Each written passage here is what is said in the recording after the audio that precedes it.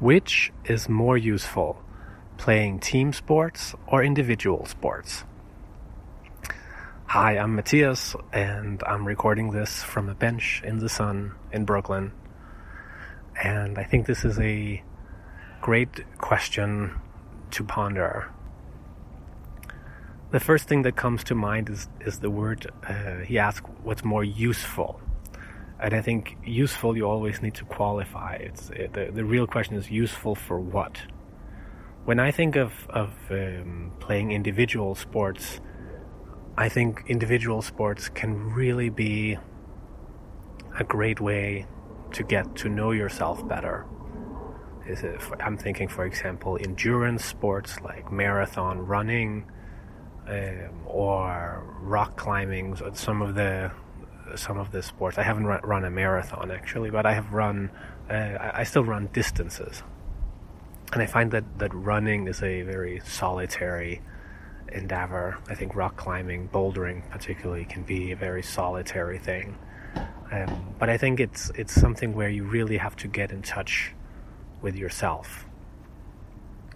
I think what team sports are really useful for is you still have to also know yourself to be a good team player, but I think what you really practice with team sports is this awareness of other people, and not just on the level that we're so used to, which is listening to what people are saying or judging people by their looks or the normal kind of ways we interact. I think with team sports, you really, if you want to perform at a high level with a team, you really get to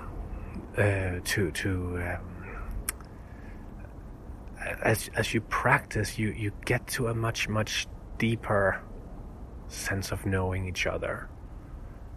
And it's something where I've not actually played a lot of team sports, which I guess says something about me.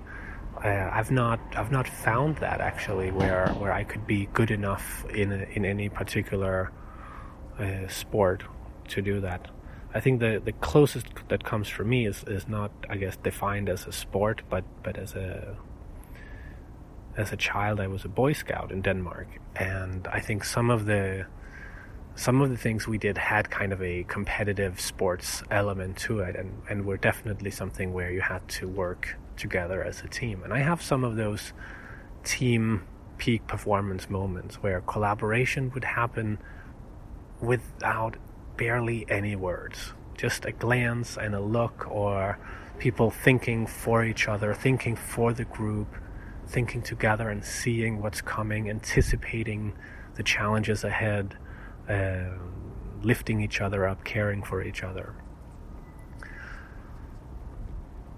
So back to the initial question, what's most useful, team sports or individual sports? I think they're both useful, but for different things. And I think it's good to go back and ask yourself, what is it actually that I want to grow in myself? Which aspect of myself am I interested in growing stronger?